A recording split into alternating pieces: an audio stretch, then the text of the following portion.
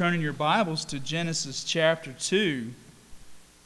And I want to kind of continue on from last week about this idea of the purposes of God's creation of man. I think it's very important, and I think it's important to understand these things given our current culture.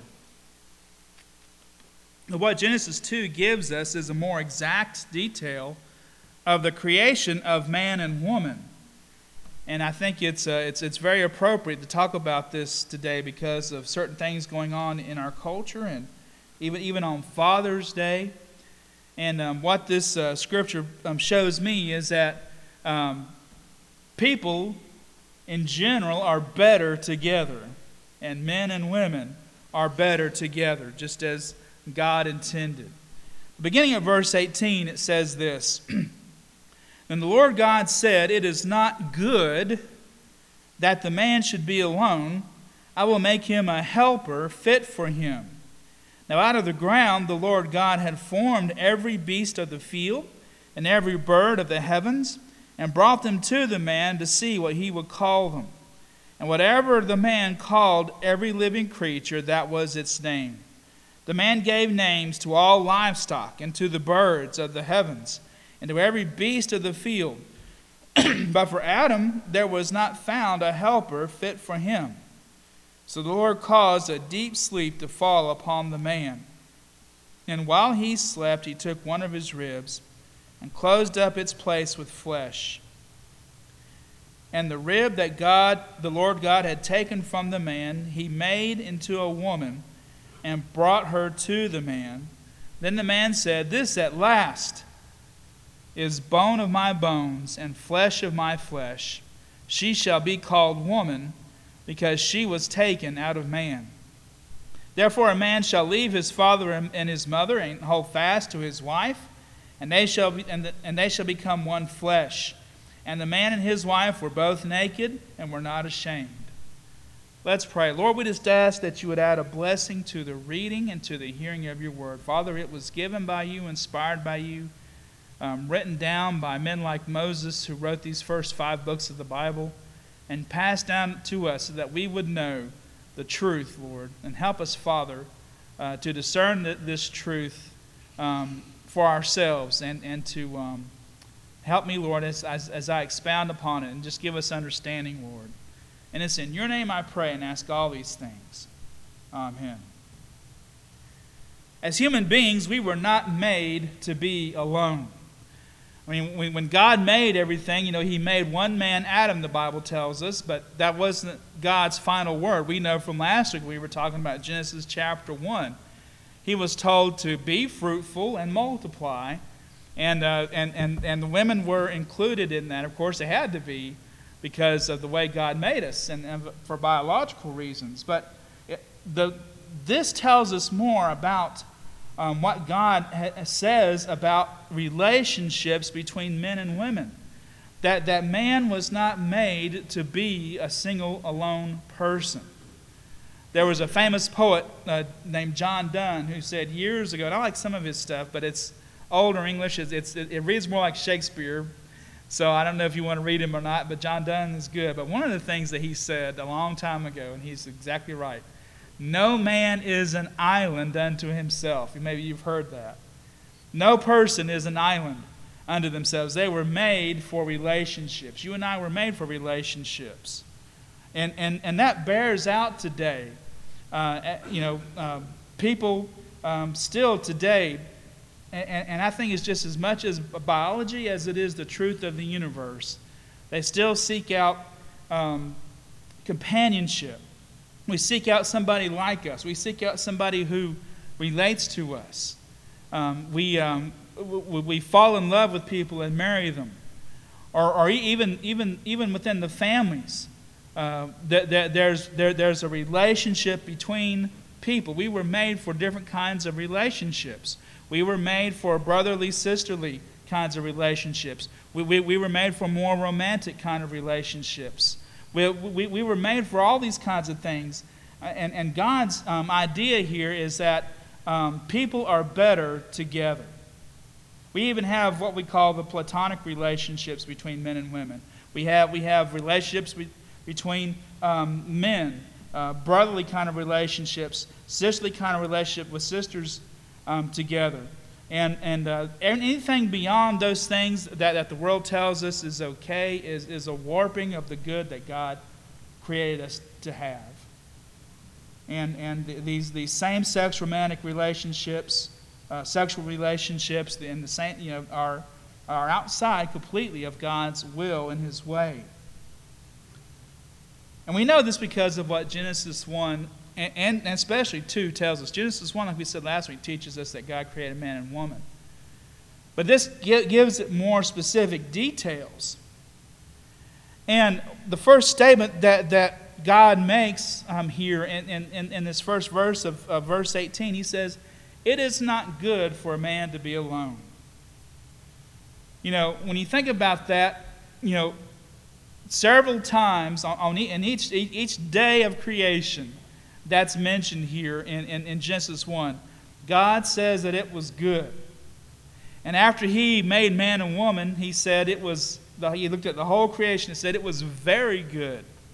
But the one thing that was not good in His creation is for man to be alone. And that's because, that tells me right off the handle that God made men, made human beings in general here.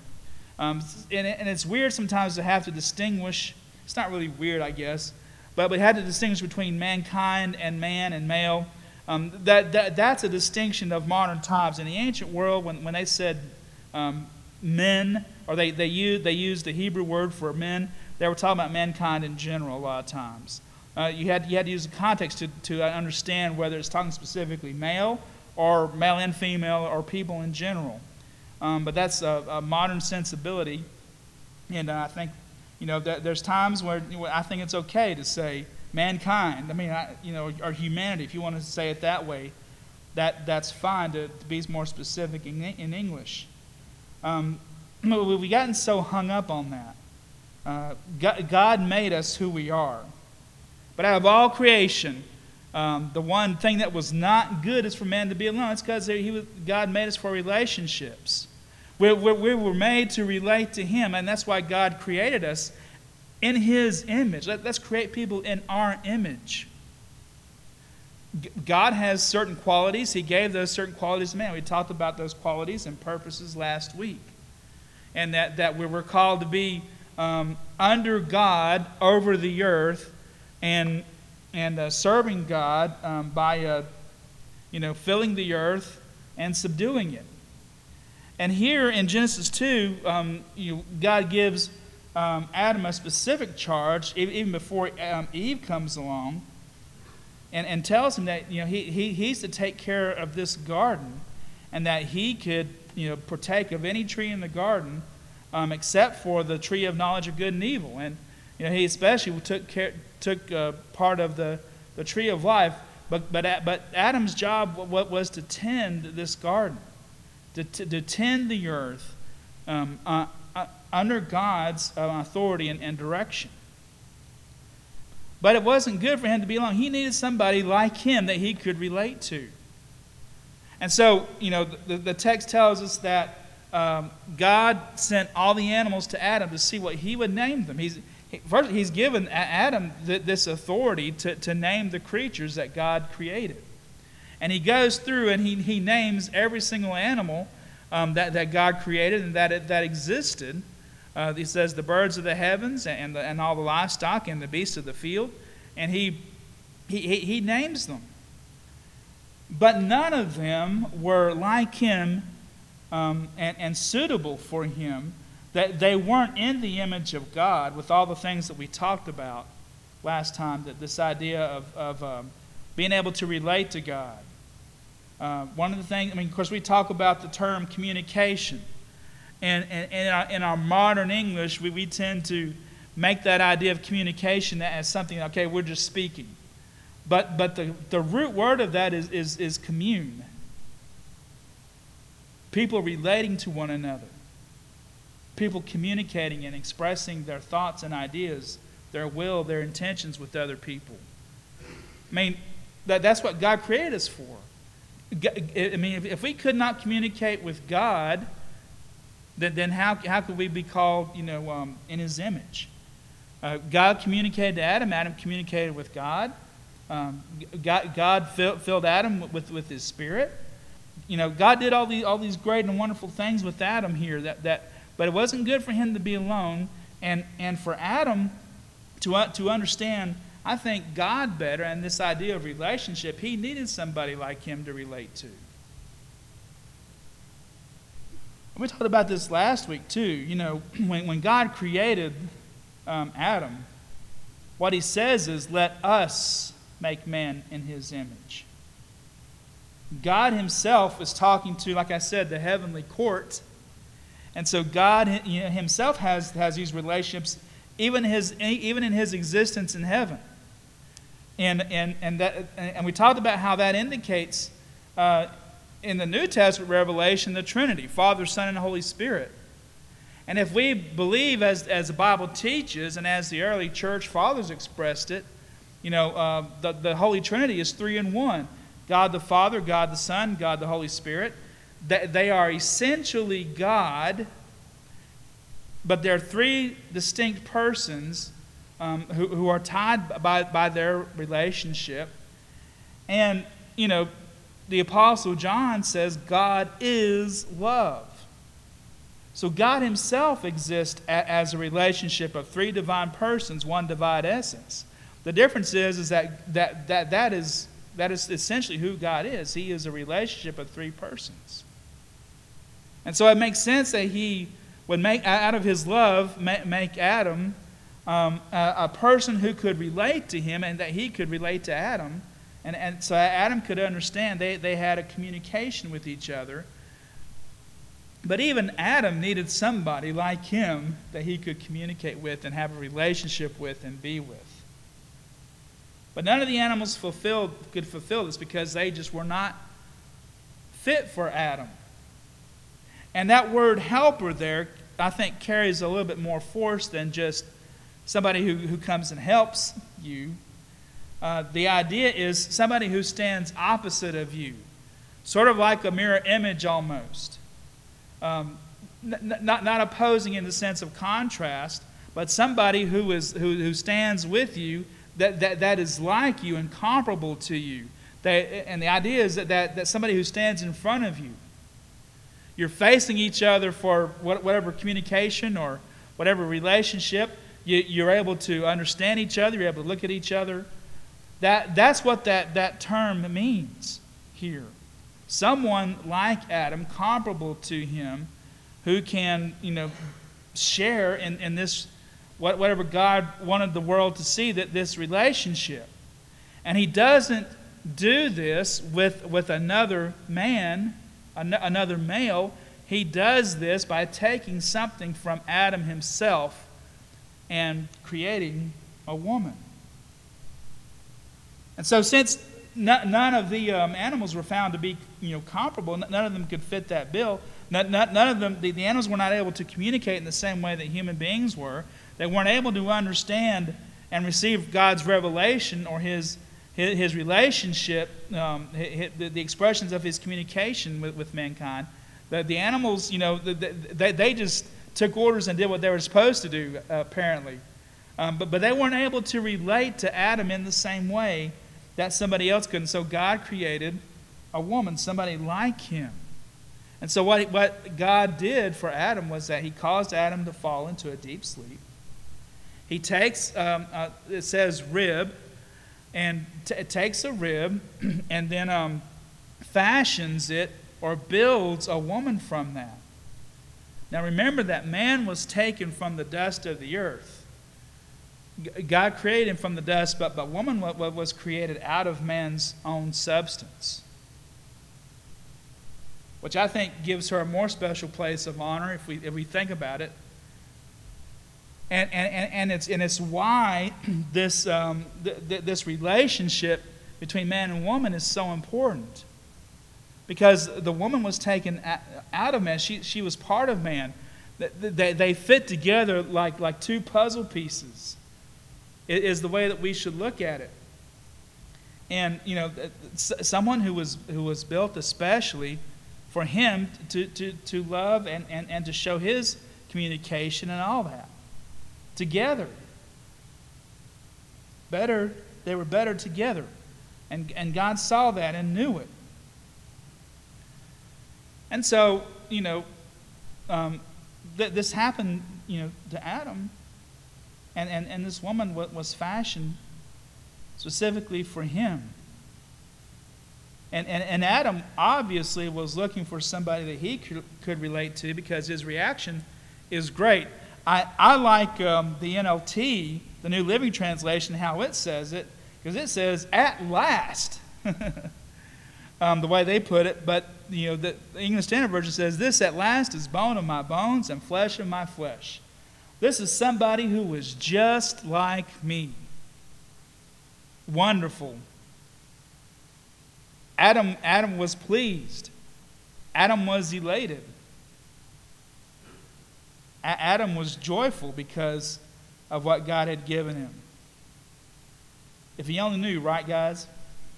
If he only knew. But anyway, all the negative things about women come from the fall. All the negative things about men come from the fall too. But at this moment, at this time and place, this was good. And it says that she shall be called woman. I heard Bill Cosby, maybe I've told this before, I don't know if I have or not, but Bill Cosby once, and we know Bill Cosby's fall from grace, but back in the day, he used to be a pretty good comedian. He had an album called Fatherhood. And he said, Adam, he was there, and they created Eve. He looked at her and he said, "Whoa, man." Whoa, man. But anyway, he delivered it a lot better than I did. But he's right. And ever since then, men and women have had these relationships, and God is the one that put them together. She shall be called woman because she was taken out of man. And it says in verse 24, this is where, actually marriage begins when God made her, and then he presented her to the man. In verse 22, God presented the woman to the man. And the man said, "Yeah, this at last, this is it. Whoa, man." And and all that. But it says here in verse 24, this is an aside from Moses. He's saying this is where marriage comes from. "Therefore a man shall leave his father and mother and hold fast to his wife, and they shall become one flesh." Again, the idea of puzzle pieces fitting together. They're meant to be together. And when and if you find somebody in life who matches you perfectly, and you're ready to marry, because I'm not saying, perfect can be a relative term.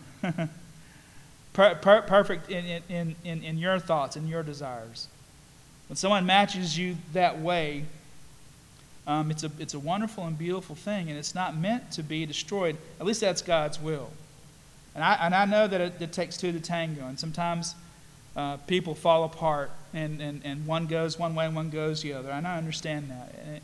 But that's not God's intention. That's not God's will and way. It isn't.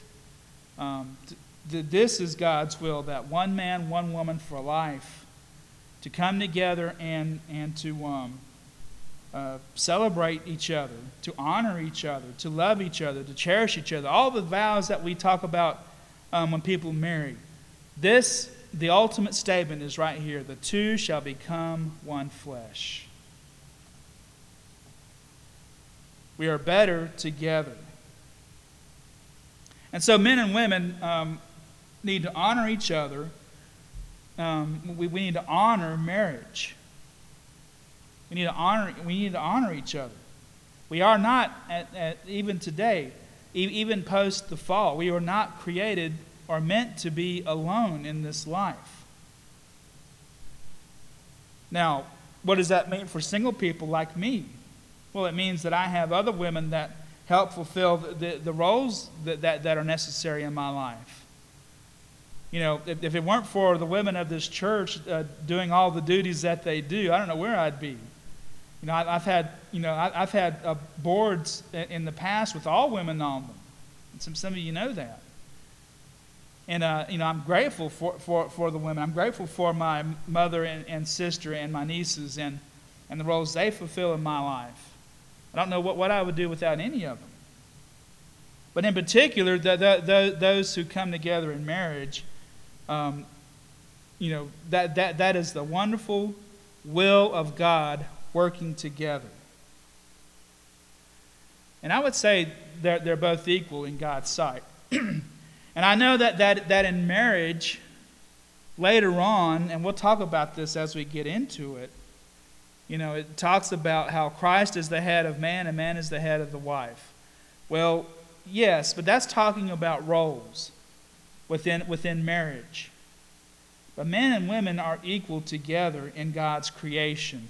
And they each have their own roles, but they are equal in God's creation. And they're equal in how they come together to build the kingdom of God on earth.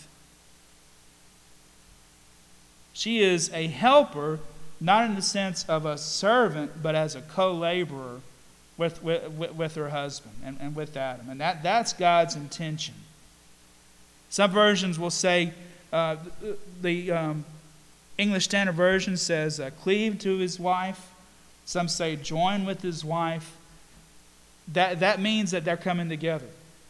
The other thing I noticed here, and I think it's kind of funny actually, when God made the woman, He presented her to Adam.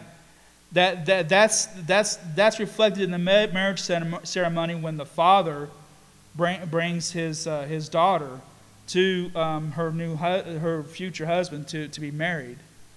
The father of the bride usually presents the wife or the bride. But I like what it said. But here in verse 24 it says, "Therefore a man shall leave his father and mother and cleave to his wife." It doesn't say a woman shall leave her father and mother and cleave to her husband, although that's implied. But I like the way it says it here. A man shall leave his father and mother and cleave to his wife. So I think God is addressing both here, and in sort of the same way, but from opposite directions. God presented the woman to her husband. A husband shall leave his mother and father and cleave and join with his wife, or cleave to his wife. And they're brought together in the same way, together. But they're better together. And that's the way God intended it. So when we talk about Father's Day, a lot of you here are fathers, and I'm still not a father, but I have nieces, and I've enjoyed them over the years as my children, so to speak. I love them that way anyway. Most of you realize that if it weren't for your wives and the mother of your children, you would have nothing. And how much they've helped you over the years, and how much you need them over the years. Fathers, it is not good for you to be alone. It's not good for you to step out alone. It's not good for you to try to be an island on your own. It's not good for you to ignore your wives or to discount their contributions or look down upon them. You're to love them and honor them and appreciate them. And that's not an admonishment, that's an encouragement. God is a loving Father, and He wants us to be loving fathers too. And I would encourage you as fathers to honor your wives, honor women and their role in your life. And women, I would say the same thing. Honor your husbands as we're honoring them today with a pie and celebrating them in a worship service. I think celebrating Mother's Day and Father's Day is a good thing. Some people say those two holidays were created to sell Hallmark cards, and I say no. It's not a particularly Christian holiday. It is a secular holiday, but it's an important one. in terms of celebrating biblical fatherhood and biblical motherhood. And we can always talk about those kinds of things. And of course, it's the devil that has warped these things. It's the devil who is trying to destroy these things. It's the devil who's trying to destroy the families of the earth. The devil has worked hard in our country to warp people's thinking into thinking, I can stand alone, I can stand on my own. I don't need the opposite sex. Women in particular these days have tried to do things on their own. That I can do what I need to do, and I don't need men to do so. And I hear a lot of this talk about that men ruled the world over women and lorded it over to them, and how women need to break free of that. And they throw around terms like patriarchy and those kinds of things. We need to be very careful about how we throw that around. Because even when men were dominating, and I would have to say that has to do with the fall in Genesis 3, we'll talk about that. And even though men dominated, there was always the woman behind, or she was the power in that household, and she held very good sway over her husband. And it's men and women who made the world the way that it is today together. The fall caused some very terrible things to happen. It destroyed the relationships between men and women. But God has created us one for the other. He's made us for these relationships. He's made us to join with each other. Marriage should be held in honor. And even in other kinds of romantic relationships, we need to hold these things in honor. We need to hold women in honor. Women need to hold men in honor. And we need to respect each other and realize that we're working together to make this world what God wants it to be. We talk about making the world a better place, but what does that mean? It means that we want to make it the way God intended for it to be, a land of His blessings on us, His love for us, experiencing His goodness and righteousness in this world, and filling the earth with people. I mean, God, we know, loves life. When He created, when He was talking about the oceans and the birds of the air and the fish of the sea, He said, let the waters teem with life. That means fill it. And He tells human beings the same thing. Be fruitful and multiply and fill the earth. God loves life, and He wants us to create more and more life. And how can we do that if we're shutting these relationships, if we're pushing people away, and we're doing it angrily? And yes, we know that there's a lot of promiscuity, a lot of sexual immorality, and children are being produced because of that. But what we're teaching our kids is that we can do this without God, we can do this without each other, and that the person that I happen to be sleeping with is just to gratify my sexual nature. And that's a devaluing of what God has created. That's a devaluing of the relationships between men and women. That's a devaluing of what God has made. The two puzzle pieces that fit together, and they're meant to fit together forever, according to God's will and way. And we've so destroyed that in our country. All we need to do is remember that God has made us for great and wonderful purposes. He made us man and woman. He made us male and female. And we come together to help form God's glorious kingdom here on earth, to fulfill His purposes and His will and His way. And verse 25 says, and the man and his wife were both naked and not ashamed. This was a time when there was no sin. This is a time when there was perfect intimacy, There was perfect intimacy between what God created and his creatures. Between God and his creation, that there was a perfect intimacy. Same thing, there was a perfect intimacy between man and woman. And there was no shame. And since then, especially after the fall, all throughout the Bible, being naked has to do with being exposed because of their sin. And there was shame in nakedness. But here, there was no sin. There was innocency. And there was a perfect intimacy here between man and woman. That there was no guilt, no shame in any of it. Because God had ordained it. So the call today, of course, again, is to honor each other as male and female. Lift each other up. Take joy in each other. Proclaim God's glorious purposes in a world that has defamed the relationships between men and women and sexual immorality. If you want to talk about same-sex marriage too, definitely. But also these heterosexual relationships outside the realm of marriage. And some say, well, marriage is just a license. Marriage is not just a license. I just read to you what marriage is. Marriage is God bringing two people together. And the way you recognize God bringing two people together is through the church, the body of Jesus Christ, the very Son of God. Not just a local church sanctuary, not just a little white building on Old Julian Road, but a branch of the body of Christ where the pastor has been called and ordained by God,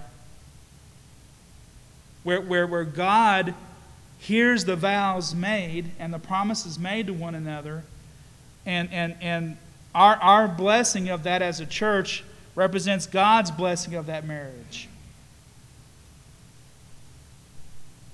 And that is exclusively between the man and the woman. Any other way to live, the Bible tells, especially in the days of Jesus. In the Old Testament too, of course. But in Jesus, the two ways that he mentions to be are either married or celibate. Those are the only two ways that we can be, married or celibate. Celibate in the sense that you're chaste, that you're not into promiscuity, that you're abstaining. And then married, which is marriage between a man and a woman. That's how it's defined. That's what God's intentions are for these male and female relationships. So we honor God by honoring each other. We honor God by speaking up for these relationships in the world. That the only relationship that God holds dear as far as these sexual relationships are concerned are between the man and the woman. Coming together, being together, working together to build God's kingdom on earth. Fulfilling the purposes that He has. Under God. That's what He's called us to do. That's what He's called us to be. That's what fatherhood and motherhood is all about. Honoring God as our Father, carrying out His will to build this kingdom on earth, and we follow Him with all of our heart and soul and mind and strength. Let's stand.